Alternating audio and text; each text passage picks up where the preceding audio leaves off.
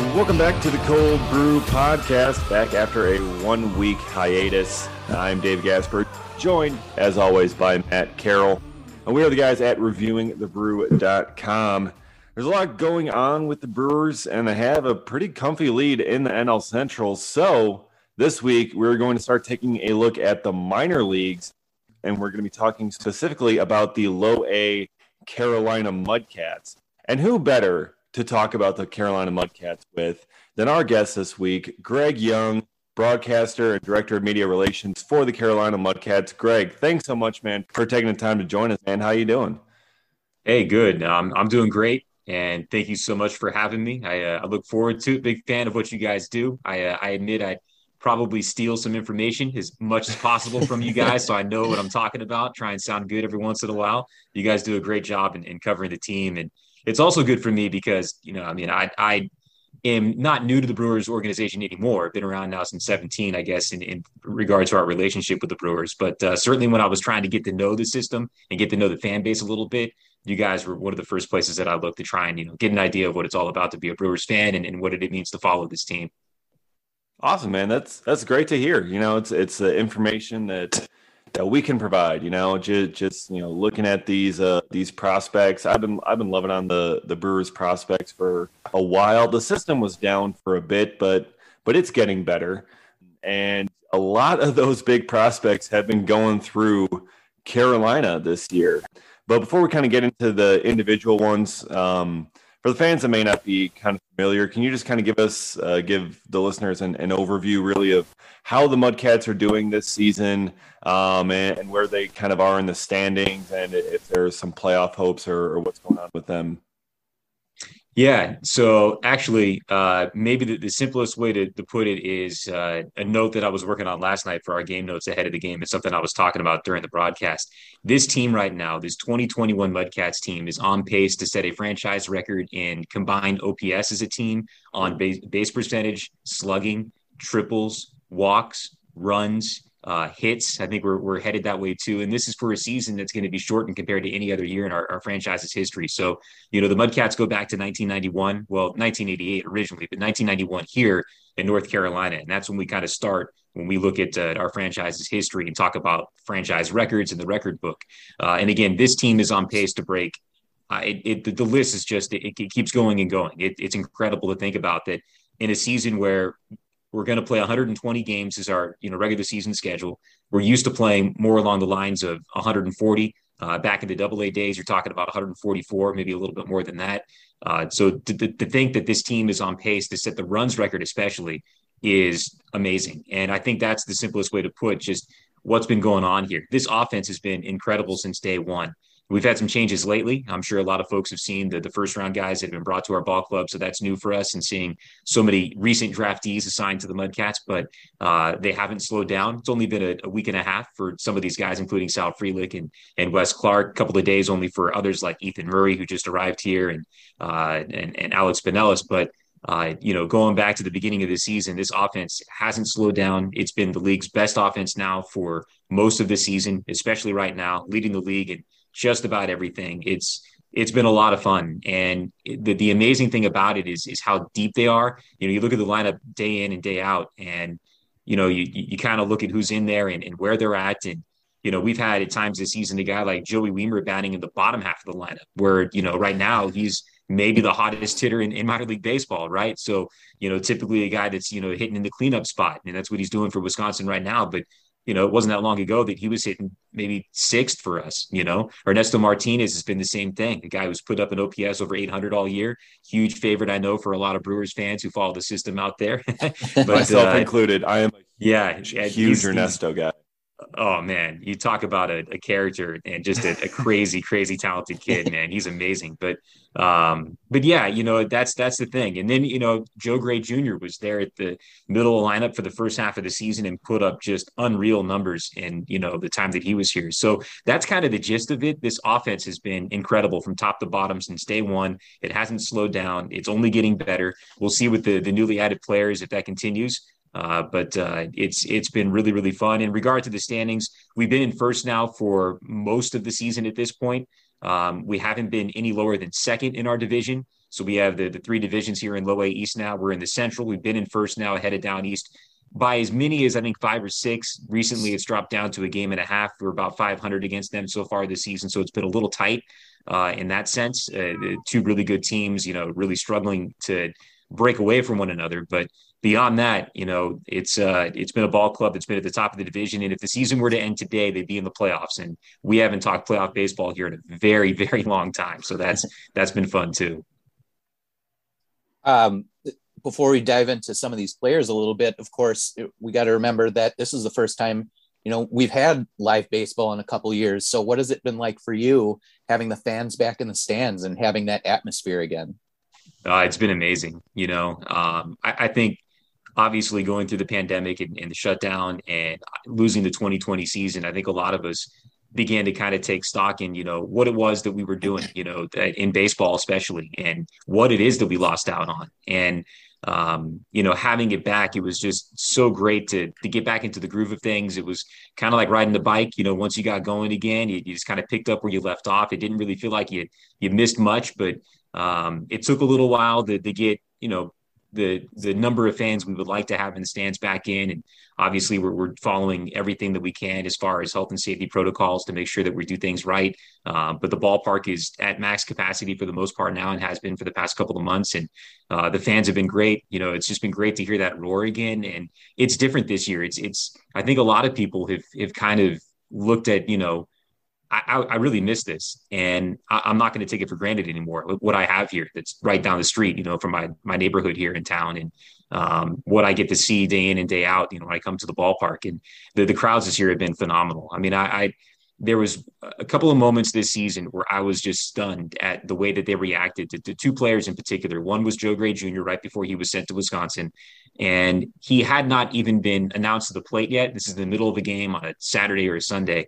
And the fans already knew, obviously, that he was coming up. Great baseball fans out here. They look at the board, they know who's going to be who's on deck and who's coming up. But even before we announced his name, I mean, this place, it wasn't a standing ovation, but it felt like one. Like it was close. It was on that way that everybody just got up, started getting loud. And, we feed off of that, as far as, people upstairs and the production staff goes, so the PA guy's really into it. He sees that and he gets loud and it's just fun, and we missed it. Everybody did. And it's great to have back. But the other time that it happened was Joey Weimer right before he went to Wisconsin too, when he had that stretch where he had the couple of walk-offs over a span of 3 days. And man, when he hit the second one, the fans started chanting his name. And that's not totally uncommon. That happens every once in a while, but not like that. I mean, it was everybody. It was just Joey, I mean, just everywhere. And it was so much fun. And, maybe I'm just hypersensitive to it because we lost that year and that I just noticed it more this season. But I don't recall it being like that before, that kind of atmosphere, that electricity. And it's just been great to feel that and have that community kind of feel going again too. It's been amazing and just palpable, the energy here at the stadium this season. Yeah, I think we've been having something similar in Milwaukee with Rowdy Tellez. People going Rowdy. Yeah, you just kind of can't help it. Right, when you get someone like that just coming up hitting dingers all the time, a chantable first name, it happens. Perfect. Man. And as you mentioned, missing that whole year. I mean, what was it like for you, like being out of the broadcast booth for a whole year, missing that time? What did you kind of do to fill the time there? Actually, the very first major league game that was played, finally, I was at home and I didn't sit at home and try and broadcast the game, but I did keep score because I really missed that. I love calling baseball games, but beyond that, a big part of that is keeping score, right? And just having it all laid out, sitting down, putting together a lineup, maybe putting in some notes about whatever player, is in the lineup. So I did keep score a couple of times, especially that first night watching the Brewers and here in North Carolina and watching them online and everything.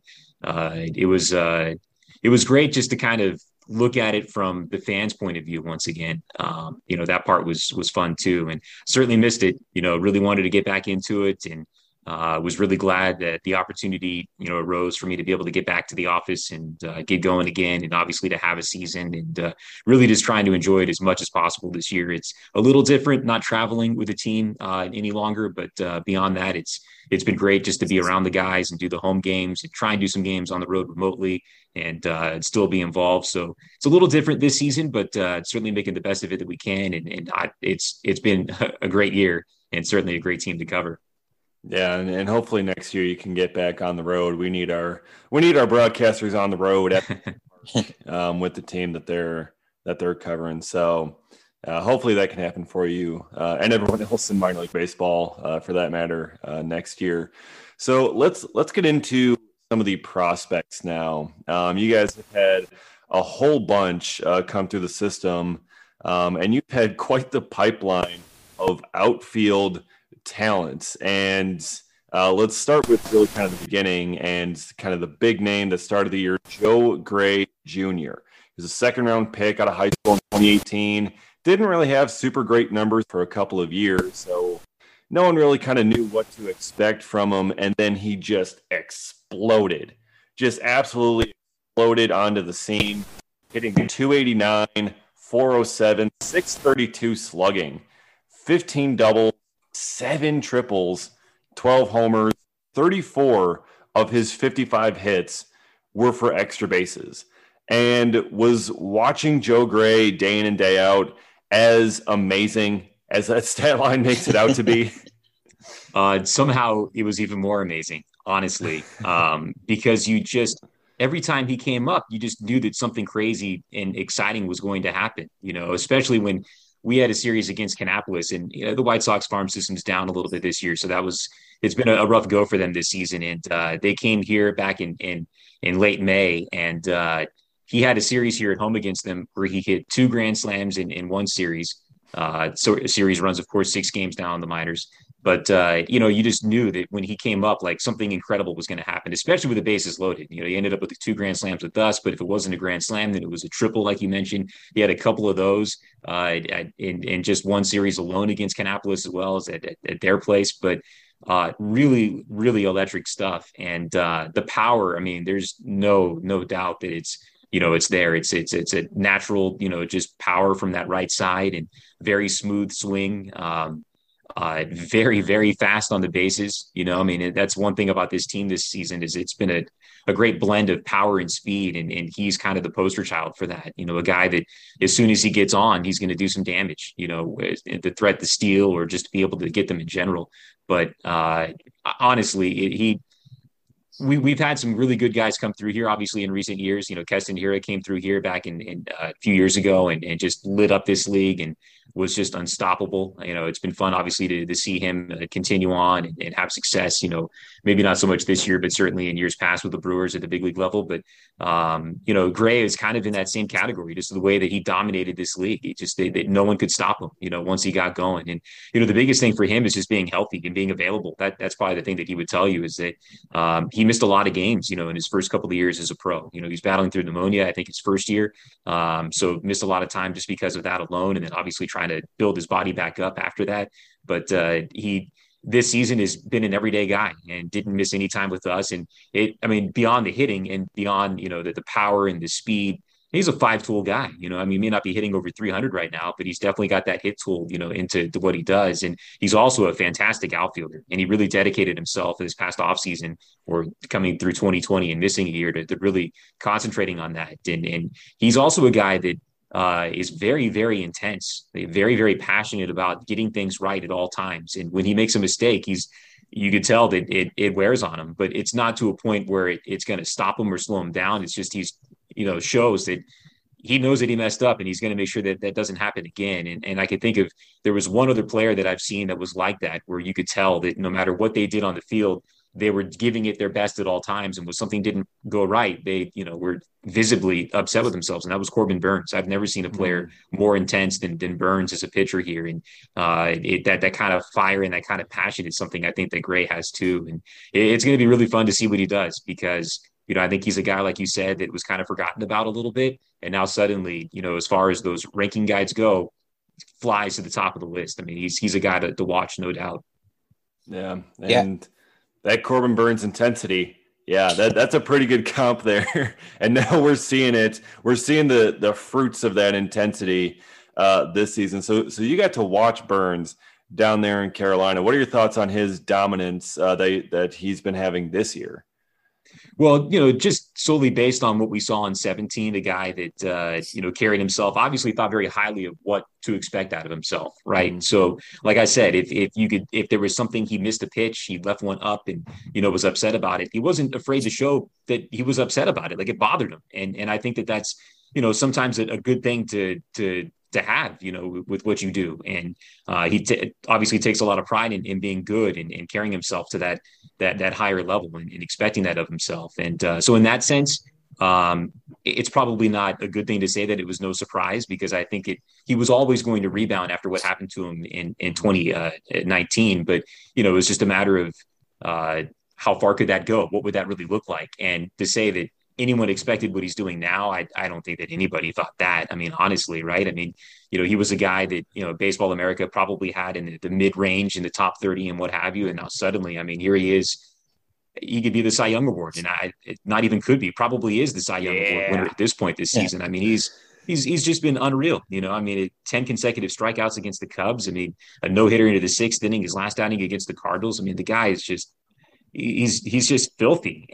But it's that fire, I think, that separates him. Honestly, it's just he's got that edge to him, and he expects it out of himself, and he's just running with it right now. And great guy too. I mean, just great guy to talk to, very honest with his approach to what he does day in and day out. And I talked to him a little bit in spring training when I got a chance to go out there in 2019, and he was very honest about trying to build off of what he did his first year going up and getting an opportunity to pitch out of the bullpen and what that meant. But he was struggling at the time, even in spring training. So he was honest about that. And, yeah, really, really great guy, and really happy to see him succeed, because he wasn't here long, but, we certainly remember what he did here. And the same was also true for Freddie Peralta. Just the time that he was here, he was fantastic. And it's great to see both of them and all of these guys succeed at the next level.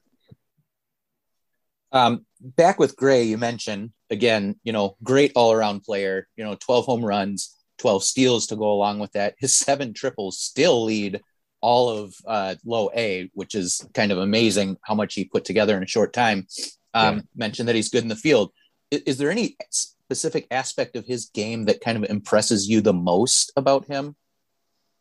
Well, the power and speed combo, first and foremost. We've had some guys put together that kind of 2020 type season in recent years, thinking about Monte Harrison, Troy Stokes Jr. were a couple of guys that put together years like that with us in Wisconsin back in 2017.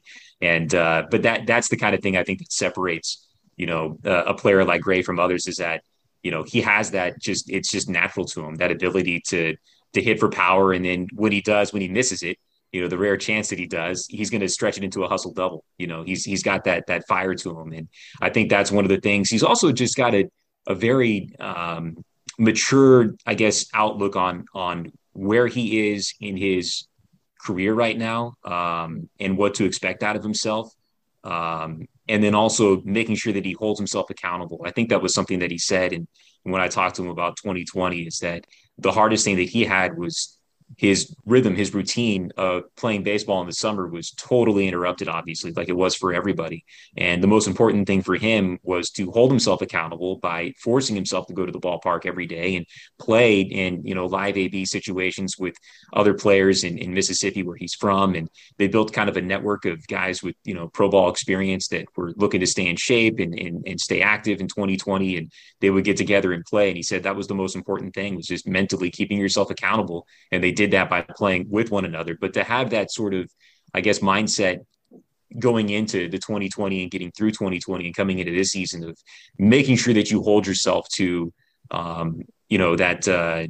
those expectations just on your own, without, added influences trying to coach you up, just making sure that you're doing what you need to do in order to succeed. And, he's got a great way about him in that sense too. I think he knows deep down who he is and what he can be as a baseball player. And he's making sure this season in particular that he's keeping himself down that road and keeping himself on it. And a lot of that is really impressive. And again, it's on him, and he's doing a great job with it.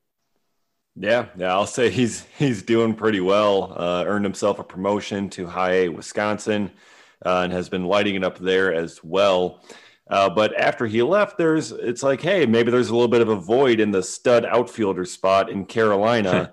And manager Joe Eierald's like, hey, who's going to fill this void? And Joey Wiemer raises his hand and goes, I'll do it.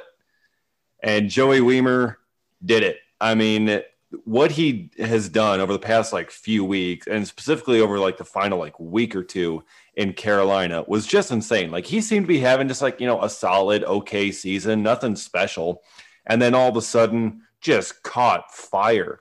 His final 4 games in Carolina, 12 for 18, 4 home runs, 2 of them walk-offs, 12 RBIs, 3 walks, a 2.159 OPS. That's video game cheat code numbers. Like, what was happening there? Well, so the thing about Joey Wiemer is that he puts up video game cheat code numbers with your advanced analytics, your exit velocity, your estimated home run distance, all that kind of stuff. This kid is incredibly strong. I mean, he has big league power right now, and I'm not kidding. I mean, it is there, and he is tapped into it. And it was just a matter of time before he began to make the contact that he's making now to make sure that the ball would take off the way that it is, because the power's always been there. When we heard about this team, we were told going into it that these guys are going to hit for power. Like, this is going to be a slugging team. They're going to hit bombs. Like it. I mean, the numbers that they put up on the TrackMan are just crazy. And he is number one in that regard. He swings harder than any player I've ever seen. And I mean, I've been doing minor league baseball now, or in the minors, since 2007. And I've never seen a guy with that kind of bat speed. And again, it was just a matter of time. Once he got going, once he started making more consistent contact, and certainly wasn't striking out as much. And that's one of the things I think he's cut back on of late, is the strikeouts. But once he got through that, it was just going to be, the numbers would speak for themselves, and they are right now. He is, again, big league power now. And you talk about a fun and exciting guy to watch. I mean, he's the full package. He's got the speed, he's got the power. He's a guy that he also plays an outstanding outfield. He was leading this league in outfield assists when he left. He had 12 before he went up. The Mudcats alone have, I think, 29 on the year now. So I mean, he's almost like, it's like watching a shortstop play in the outfield, honestly, with how fast his hands are. There are times when the fans, like I said, they would cheer his name after hitting the walk-offs and all of that. And they obviously would cheer for him. He was a fan favorite before he left, huge fan favorite. But it was the oohs and ahs that struck me when he was playing in the outfield, when he would show off his arm, how good an arm that he has, but then also how fast he is in getting the ball from the glove to the bare hand to get rid of it. It was honestly like watching a shortstop turn a double play sometimes. He'd get a ball, get rid of it, and boom, it was gone. Just really, really impressive stuff, and fantastic ball player who, again, the tools are all there and they're ready now. It's just a matter of the at-bats, the mental side of it, maybe. Not to say that that's a bad thing or that he's not ready yet there too, but all these guys have to get the work in to get to the big leagues, and he's the package. I mean, he's ready in regard to the physical attributes. It's just the other stuff, maybe a little more seasoning to get him there. Yeah, I love that you mentioned the defensive prowess with him, having that former kind of pitcher background that he had. Do you see corner outfielder, center fielder, anything particular in his future possibly? No, not necessarily. I mean, he played mostly right field with us because Joe Gray Jr. was playing in center field. And I mean, he was just as good in right as he was in center. We just hadn't seen him a lot in center field, so I couldn't say what side maybe is better or what spot is better for him. But that's only because of really just the structure of the outfield and who we had. Gray, I think, was more of a natural center fielder, and then Wiemer, his corner play in right field was really good. He only played in left field a couple of times, had an outfield assist in left field for whatever that's worth. So wasn't out there much, but he did end up getting one of those. But, we also had a situation where in left field this season, we've tried to find a way, manager Aralt's trying to find a way to build his lineup to where he's keeping Noah Campbell in the lineup every day. And left field has been a spot that Campbell's played well. I think he's more naturally probably an infielder, Noah Campbell, but he's played in left field a lot. So really the outfield's kind of been structured in that sense where just out of need and out of best fit, Wiemer's played in right more than the other spots. So I couldn't say otherwise, but I mean, I don't think he'd have any issue playing anywhere out there. He's just a really gifted athlete, and yeah, I mean, very, very, very impressive stuff all year long for him. Yeah, and if he's got that many outfield assists and that strong of an arm, he would be able to play right field, I would imagine. Yeah. And if he keeps hitting homers like that, he's got the offensive profile to be in a corner as well. Yeah. So then Weimer gets promoted. You guys, fall in love with these stud outfielders, then they end up getting promoted. And it's like, oh well, now what?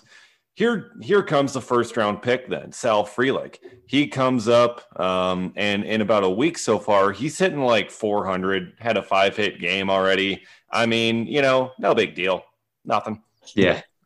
Yeah. He hasn't been here long, but it's been crazy impressive to see what he does. I mean, this is a guy that, for me, Nick Madrigal, I think, is a pretty good kind of comp to look at. We had a chance to see him play against the Mudcats with the Winston-Salem Dash, and he was a guy that it just seemed like never swung and missed, right? Balls rarely got by him. And from Frelick, from what we've seen so far, same kind of contact hitter, just doesn't miss and sprays line drives all over. Had a 5-hit game in his first game with us on Tuesday night.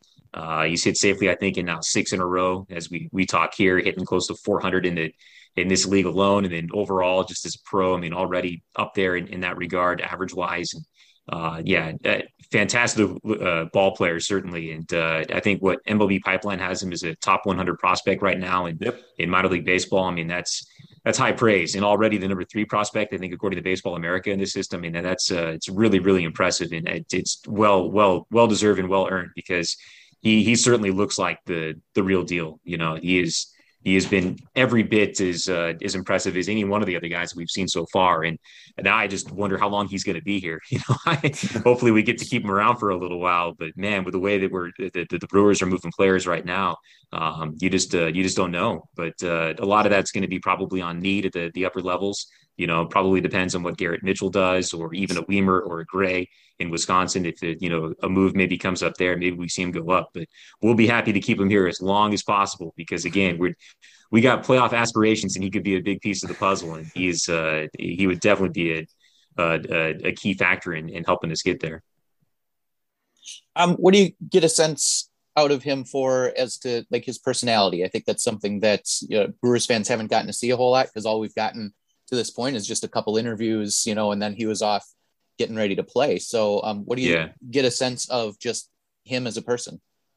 It's been tough. I would say, just first and foremost, for this season in general, for me with interviews, it's been a little bit harder than in years past. But in being around the cage a little bit and that kind of thing.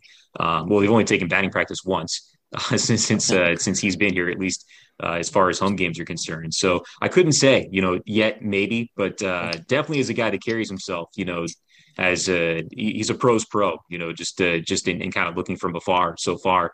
But a guy who I think knows what's expected of him, what he can do. And, I think right now he and probably some of the other new arrivals, including an Ethan Murray or even a Wes Clark, who got here at the same time that Frelick did, they joined the team on the road in Kinston against the Wood Ducks. But I think still probably trying to get to know some of these guys that they're playing with now.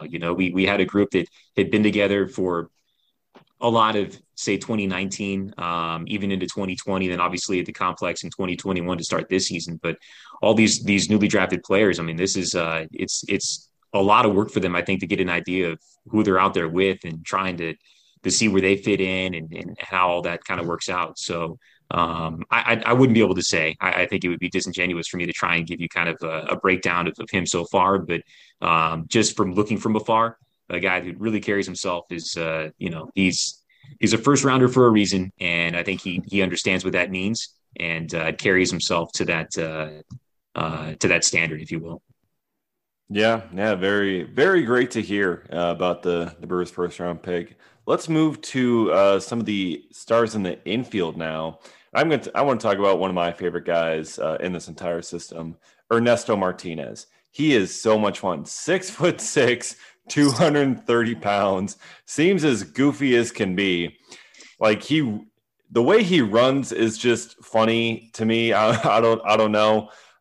His home runs, just the bat drop, just like out of his hands, just look fantastic. I saw he's on the IL now. I didn't see exactly what was going on with that, but I mean, he's drawn walks. He's hitting like 270, which for a big guy with power, you wouldn't really expect that. and then he's like leading the team in stolen bases. He's got like 27. What's going on here? So, well, he's off the IL now as of last night officially. Oh, yes. So yes, he is back. I don't know if he's in the lineup for tonight, but should find out soon. But we'll expect to see him back out there. Goofy is one way to put it. I would just say fun is probably the better way to put it. I mean, he's a big kid, and he's always laughing. He's always smiling. And I have had a chance to talk to him a few times, a bunch of times, actually. He always comes up and says hi when I'm around the cage, and really, really good kid. And you talk about like just exciting, and you just never know what you're going to see. I mean, like you said, running the bases, it doesn't always look the same as, some of the other guys. It doesn't look as clean and as fluid, but it works. And, manager Errol challenged him this season to get at least 10 stolen bases. He said, physically, you've got the ability to do that. Why aren't you stealing more bags? And the goal was 10. The number was probably higher between the two of them, but the goal that they settled on was 10. But the idea was probably more along the lines of 20-ish, just unofficially. And he surpassed that. And I mean, when he's on base, he does damage. There was right before he went on the IL, he had a series in a span of 2 weeks where in 3 different games, he had stolen second base after reaching on a walk or a single, whatever it might have been. Then went on to, after stealing second base, went on to steal third. And then 3 times in a span of 2 weeks, they either tried to catch him at third, where the catcher tried to catch him stealing and they threw it away, or the pitcher tried to catch him trying to take third and threw the ball away, and he ends up scoring. So you talk about a guy that, was like a walking triple. Well, he's kind of that, but then sometimes a walking home run, just in the sense that once he's on, he's going to go, and no one has stopped him yet. But as amazing as he has been on the bases, the power is just, and I mean, I know that I'm probably talking up these guys more than I probably should. It's probably not fair to them to talk about these guys with these crazy numbers of what have you. But man, Ernesto Martinez is one of the strongest guys I've ever seen. And that dude, when he makes contact, it doesn't always look the same as a Joey Wiemer. It doesn't have that soaring, majestic kind of carry to it. Sometimes doesn't hit the lights. Well, yeah, exactly. Yeah, it may not hit the light tower. It's only because it doesn't go up as high. He hits like line drives that just don't stop until they hit something. And usually when they hit something, it's on the other side of the wall, off the visiting clubhouse, or off of the giant towers that we have with signs behind the wall, something to that extent. I mean, he absolutely destroys baseballs. And the swing is different. I don't know how to describe it exactly. It's not, again, as smooth as a Wiemer or a Gray or some others. But, man, it's really, really fun to see. We're going to go from one of David's favorite guys to one of my favorite guys. 2020 third rounder, Xavier Warren, more of an on-base guy than a power guy, although he does have double-digit home runs this year. I was interested to see that he didn't play a lot of catcher in college, but they drafted him specifically as a catcher. Right. But he's been playing a little bit all around this year, it looks like. Has that been by design? Do they have a specific plan for him? Kind of, I guess, what's the deal with him this year?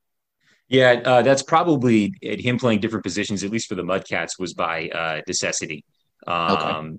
He, was catching originally, and I did talk to him about that early on. He said that the idea was that he was going to catch. He was going to be the primary catcher out of the 3 that we had, so he was going to log more innings than some of the others, Alex Hall and Darian Miller. But we had some injury situations pop up where we needed him to play different spots, and he ended up playing a really good first. So he was plugged in at first, played a really good third, would move in over there too. So I don't know what the plan is for him in Wisconsin right now, but I know that that's at least the plan originally, was for him to catch more often than some of the others, but get out there and play a lot as the DH as well, and fill in as needed.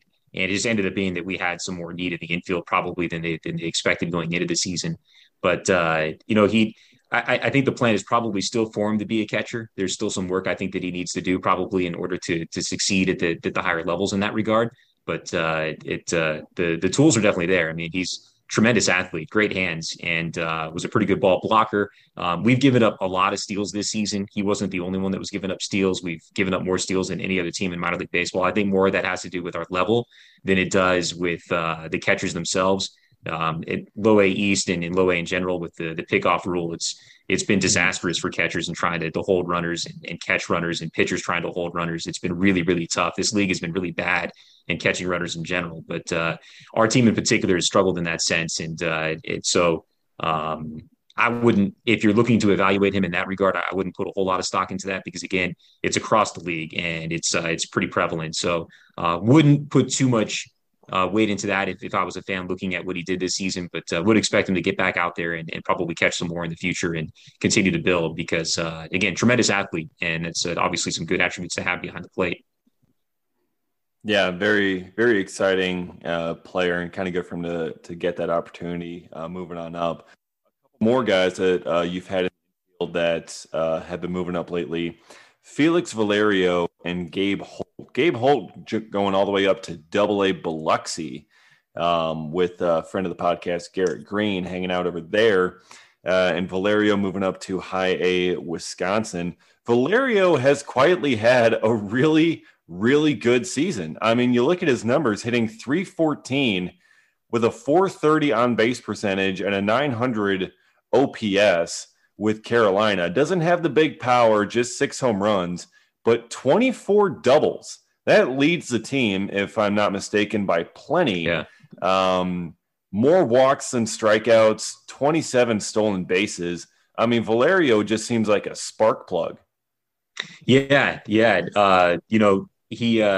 told me that Jose Altuve is a guy that he tries to really emulate, I guess, or looks up to as a person to try and hold himself as far as a template is concerned, if you will.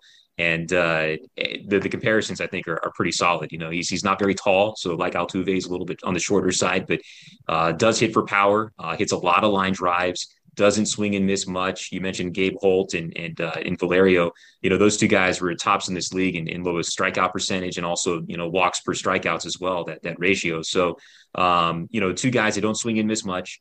Neither one struck out more than 2 times, I think, this entire year with us. Or Holt, I think, struck out 3 times one time, I think it was. Valerio didn't strike out more than 2 times with us the entire year.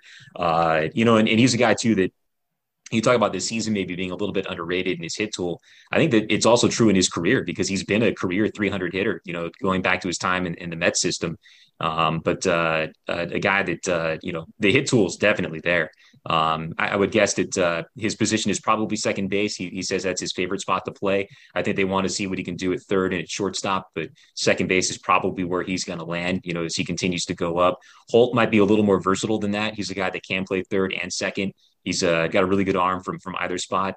But both guys, I think, very similar in that they don't swing and miss much at all, and they make great contact.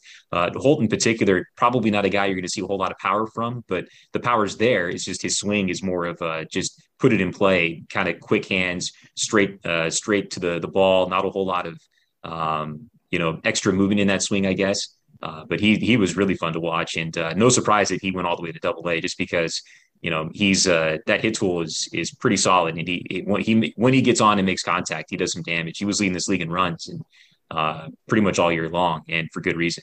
He's had a really good year, and good for both of them. We're happy to see all these guys move up, but those guys in particular, they really worked hard to get the work in and get up to the next level.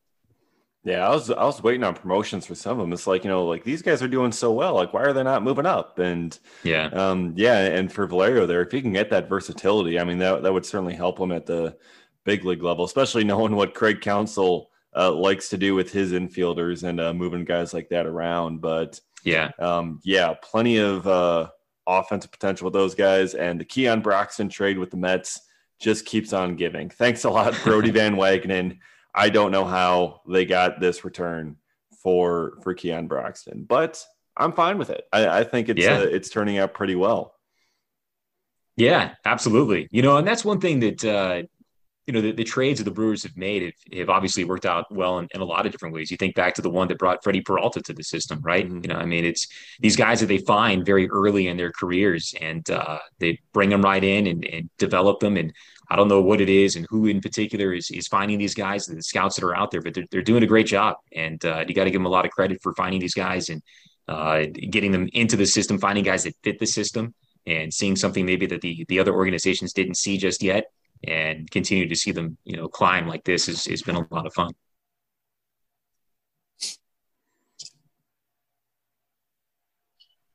Sorry about that. All right.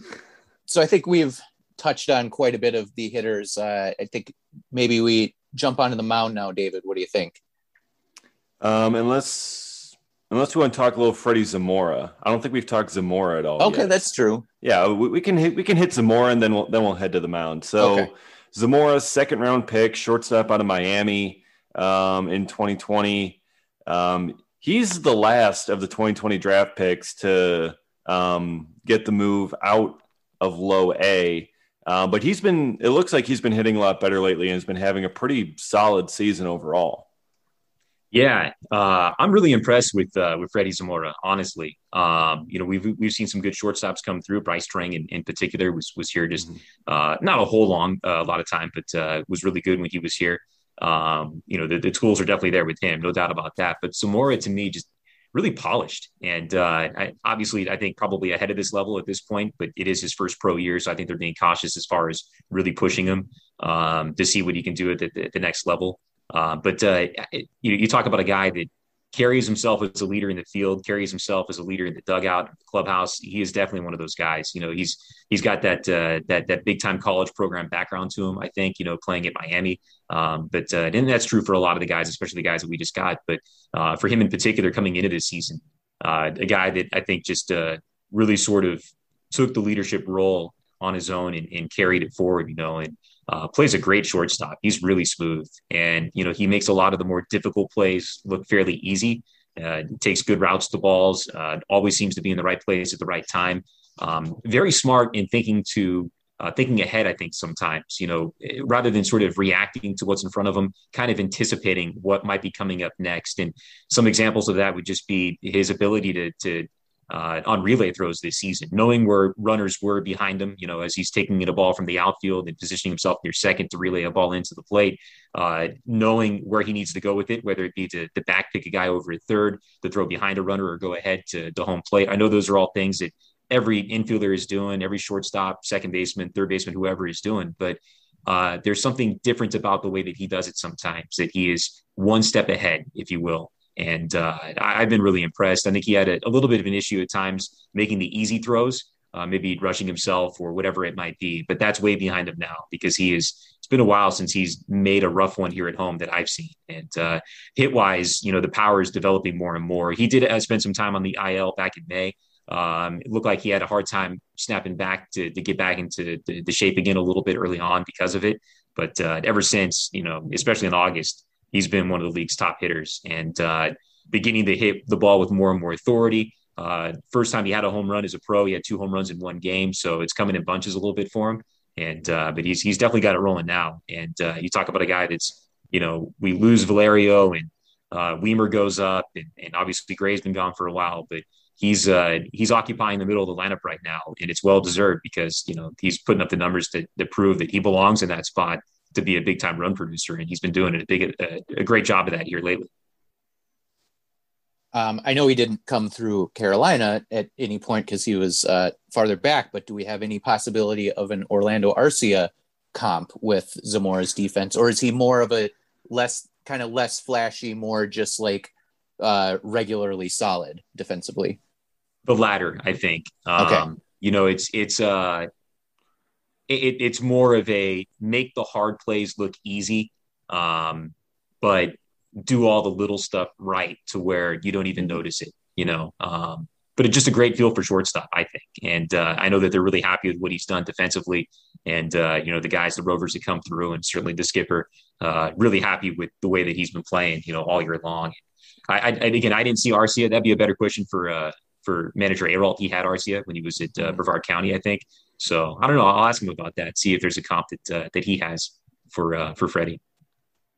Yeah, and if he put up that solid defense, been looking to get at that shortstop spot. So as Matt mentioned, let's try to switch over to the mound a little bit now, and probably one of the more exciting names on this pitching staff is Abner Uribe. That dude throws pure gasoline. 103, 104 miles an hour or something like that. But He's got an ERA over 4. I think I also saw he's on the IL right now. It seems like he's got 104 mile an hour fastball with not much control of it and not really much else for a secondary pitch. Is that an accurate assessment, you would say? I think he does have a really good feel with what he's doing with the fastball. I didn't see any kind of wildness, I guess, out of him. And really his ERA ballooned really because of one outing, to be, totally honest. He had a rough one against Kannapolis, and there were some extra things beyond just the play of that game that were going on that night. There was an issue with he missed inside on a player and the bench is cleared because of it, because the batter took exception to it. And I don't know if there was history involved between those two in particular or what it was that sparked all of that, but he wasn't the same once that happened. Nothing occurred as far as an altercation is concerned, just the bench is cleared, some talking, everybody calmed down eventually, but he had a rough outing, gave up a home run shortly thereafter, a 3-run shot, I think it was. And so it was kind of a rough night, but beyond that, he's been great all year. I think one of the things that maybe helped contribute to his ERA getting a little bit up this season was just being a little more injured probably than anyone really understood. I'm not sure that he's going to come back to us. I don't know what the particular injury is, and I'm not sure that I'll find out anytime soon, to be honest. But I do know that he was a little more banged up probably than we thought going into the year. So he was battling through some stuff there, but also the role in which he was playing. And so they would use him obviously at the back end of the bullpen, but also sometimes starter or an opener, if you will, just to see what he had there. So I think, trying to figure out the role in the game, how to prepare for that, and those adjustments probably were a little bit tough at times. But like our skipper, says often, he's got a golden arm. And I mean, you talk about it's 103 sometimes with ease. It's brilliant to watch. But he is developing a secondary pitch. I think he's still working on it. I think he was really, really working on it hard this season in particular, probably a little bit too much from time to time. He's been working on a slider that looks devastating, certainly in regards to the difference in velocity, the way that it moves. But, it's something I think is still in development. But he's a guy that, with that fastball and how effortless it looks like, that he's able to get it across in the triple digits. And it's with triple digits a lot. I mean, consistently up around 99 and 100 pretty easily. He's a guy that is going to move quick. It's just a matter, I think, of, we'll see what he does coming up this fall. Maybe he gets a chance to pitch in the fall league or something like that to get some extra work in. But just an incredible talent, and just a matter of time is really all that's going to take for him, I would guess. Yeah, I mean, when you throw 103, it's like if you can just, hone in around the strike zone. I mean, guys might, they'll probably chase whatever because they'll just, it's so fast, they got no time to think. And yeah, just get a slider or something. I mean, the Brewers seem to have quite the history with developing sliders for some of these guys, Jake Cousins, Justin Topa, and just turning these guys out and just throwing wicked sliders and turn them into just really strong relief arms. Yeah.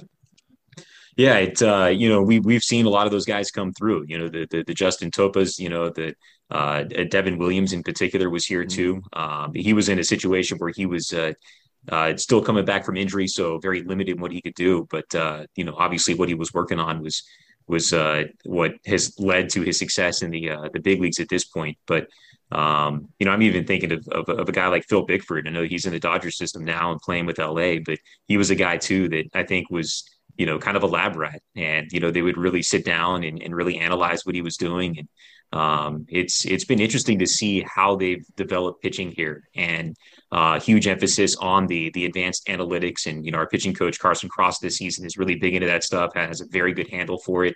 And then the pitching coordinator in the system, Cam Castro, was with us as a pitching coach in 2019, and he's as brilliant as it gets when it comes to analyzing the stuff and really kind of honing in on what works, for each individual guy, the slots that they need to hit as far as where they're going in the zone and tunneling pitches and that sort of thing.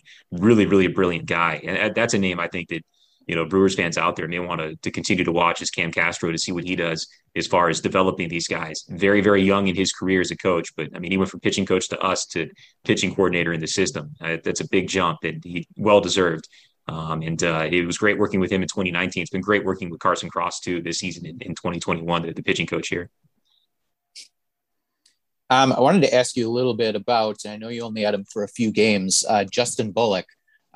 He started with you guys early. He's moved all the way up to Double A since then because after leaving Carolina, he impressed at Wisconsin. But in those four starts with you guys, only gave up 3 earned runs and held batters to a 141 average, 27 strikeouts to just 5 whole walks. What did you see out of him early that impressed? Just a lot of fastballs, overpowering fastballs, pitching up in the zone a lot too. I think he's a guy that has found what works for him. You talk about diving into the deep analytics stuff and trying to see where his stuff plays best, where it is that he gets the most swing throughs. And he was living at the top of the zone, but it was working for him. And we didn't get a chance to see him a lot here at home, which is unfortunate because he's from our area over just a little north of Durham. But, he was one of the 3 local guys that we had at the start of the season, but pitched a lot on the road for us. So I didn't get a chance to see him maybe in particular as much as I would like in that sense. But from what we saw, really overpowering fastball that may not be, Abner Uribe-like, but certainly plays well and works, obviously with what he's doing. He was a little more advanced in age, I guess, or experience, I should say, not so much age as he was a high school pick. So I think that's led into him getting an opportunity to move quickly in the system. But certainly they see something that, there's a lot of swing and miss with his fastball and with his breaking stuff and his curveball. So I think that's one of the reasons why he's had an opportunity to move so quickly and just to see what they have still and what they have in him and continuing to challenge him. And he's lived up to it. He's been up to the task for sure. Yeah, and the last Brewers pitcher I recall that moved through 3 levels in the system in one season was Drew Rasmussen, who obviously electric fastball, electric stuff, dominant outings, since traded to the Rays for Willy Adames, but that has worked out, I think, fairly well so far. Just a little bit. It's worked out okay. But yeah, like that's something that, if you move up 3 levels in a system within 1 year, I mean, that the organization thinks extremely highly of you if they're going to be doing that.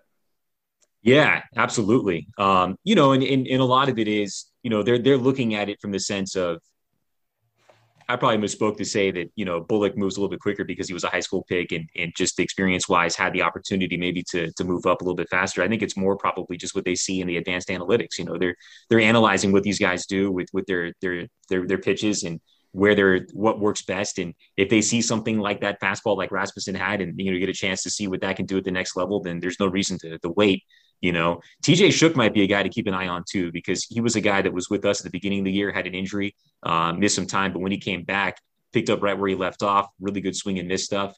Nothing too flashy that I saw, not like a Rasmussen fastball or a Uribe fastball, but like Bullock, it works. And they've challenged him now to go up to Wisconsin. So that might be another one to keep an eye on because, he was signed just in 2020, the college kid out of South Carolina. So a guy who is already probably advanced a little bit, but coming into the low A, certainly with what we've seen this year, but really, really good stuff. And a guy that also ate up some innings, which we haven't seen a lot of. A lot of the starters, it's been 4 or 5 innings usually. It's rare that we have a guy go 6. It's certainly rare that we get a 7-inning outing like we got out of Zach Mort last night. But Shook was a guy that was out there that you knew was going to give you some good quality innings each night that he went out. And I would say keep an eye on him. But again, I think a lot of it is just, let's see what your fastball does. How does it play? What do the analytics tell us about that? And then what do you have to go with it? And I think when they find that combo that works well together and they're seeing consistency out of it, then they're moving them. I think that's a big part of it. Shook was the next guy I wanted to ask you about, the final guy on the list. But yeah, having a solid season there, and then moving on up. So yeah, I mean the pitching, the stats wise, it's certainly not as impressive as the offensive guys. And as you mentioned, it's going to be an offensive, a slugging, powerful team, and a big focus on that. Not as much on the pitching prospects, but you've certainly had a lot of success with a lot of them over there.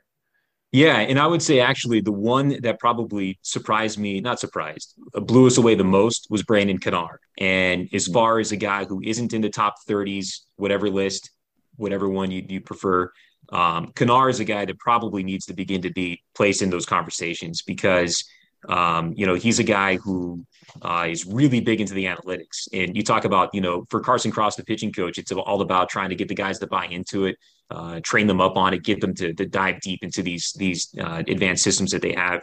and the advanced, cameras, machines, whatever it might be. Kanar is way ahead of that. Kanar is a guy that could probably train up all of us on what it is that he's diving into and what he's doing. So a very brilliant kid. He was a guy too that coming out of high school, pitched at Notre Dame, didn't work out all that well, went into the JUCO, worked out great, then signed on at the University of Tampa. So he got a chance to play at the D2 level as well a little bit. But for him, he told me that, he had a chance and got a really good feel for baseball just in the country and where great baseball is played. And it's played everywhere.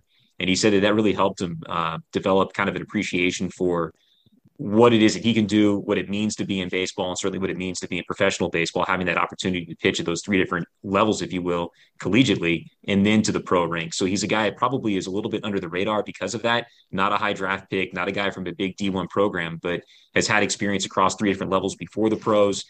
Just a very brilliant, very mature mind about the way that he goes about things. And his stuff plays. He's a guy who is going to be at the top of the zone a lot with his fastball. He's going to get a lot of swings and misses, getting balls a little bit above bats and that kind of thing, but then also coming in with the breaking stuff and very good swing and miss, breaking ball, sliders, curveballs, whatever it might be. But he's a guy that is kind of, in a lot of ways, one step ahead sometimes. He's playing that chess game and he's winning it a lot with hitters just because I think he's advanced mentally in a big way. So definitely a guy to keep an eye on. That's one guy that I wish we could have kept around longer because he was fun to watch. The team was like 11-2, I think, in his starts this season. So wow. That's not bad. Yeah. Big part of the success this season was certainly Kanar. Yeah, absolutely. And definitely a guy to keep an eye on for sure. Especially with those kind of numbers and that kind of analytics, that kind of knowledge. One final thing for Greg, do you pay much attention at all to what's going on in the Arizona Complex League? And if so, have you been pounding the table for Hedbert Perez to get the call up to Carolina? Yes.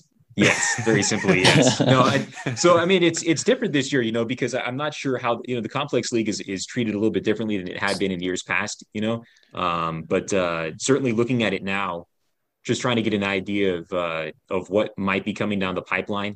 I'm used to seeing, certainly when we used to be in advanced day, I look at what Rocky Mountain was doing, or Helena, for that matter, originally when the Brewers first came here, or the AZL teams and what have you. So there were a lot of names to keep an eye on. Now it's, the two teams in the ACL, so it's a little more of a narrow focus. But Hedbert Perez, not just in the ACL, but I mean, at spring training. I mean, how could you not think like, what is this guy going to do playing in right field for the Mudcats? And are we going to see Monte Harrison like catches that put us on Sports Center with Perez out there making diving plays like he did in spring training, that kind of thing. So yeah, certainly we're hoping that we get a chance. If not this year, then just hope that he's still around at the lower levels next year. I mean, he looks like the real deal. I just read an article about him last night that Baseball America put out, and that's a very, very exciting ball player. Yeah, the Brewers already took Garrett Mitchell away from you guys. Exactly, they didn't let right? you get a chance at him. Yeah. They got to give you Hedbert. Like, come on. That's all right. We lost out on Garrett Mitchell, but we got more than a half a season out of Joey Weimer, almost a half a season out of Joe Gray Jr. And for those two, I mean, and Felix Valerio. I mean, the list goes on and on. So we're okay. Yeah, you got plenty of production. It may not be the name power, but it got the production. That's okay. Yeah, absolutely. Greg Young, the voice of the Carolina Mudcats. Greg, thanks so much, man, for hopping on this week. Any final thoughts? Any final guys that you want to tell us about, or that fans should know about that we haven't talked about yet on this podcast?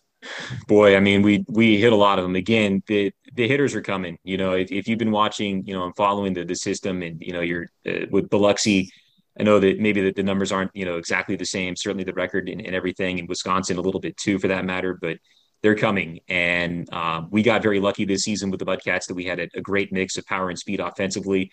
And it's those guys are on their way. If you're a fan of the Shuckers or the Timber Rattlers, or obviously the Sounds too, for that matter, these guys are coming. And it's been fun. The system's been great. We've seen some really good ball players come through since the Brewers came here in 2017, and just can't wait to see what's coming next, because I know that the system doesn't get probably the accolades it deserves for the players that they're developing, certainly future major leaguers and stars. But that's fine. These guys can stay under the radar as much as, they need to in order for us to continue to get good teams like this. And year in, year out, the Brewers are giving us some good ones and some great talent. And it's been a great system to be involved with and a great team to be involved with. He is Greg Young, the voice of the Carolina Mudcats. Greg, thanks so much, man, for hopping on this week and taking the time, man. It was very insightful, very, very great stuff from you, man. Well, I'm glad that I didn't sound too bad. I hadn't finished the coffee yet this morning, so hopefully it wasn't. It was good enough. But thank you so much. This has been a blast. Appreciate it. Yeah, absolutely. We'll have to have you on again. Get some more updates on the Carolina Mudcats, and it's gonna be fun, man. A lot of good players come through the system, as you mentioned. That'll do it for us this week. We'll be back in next week, perhaps with another look at a different minor league affiliate of the Brewers. So lots of good stuff going on as the Brewers are making their playoff push, and they're promoting a lot of prospects throughout the system, a lot of moving and shuffling. And Greg Young broke it down really well for all of us. So that'll do it for us this week. Be sure to stay tuned again next week for another episode of the Cold Brew Podcast.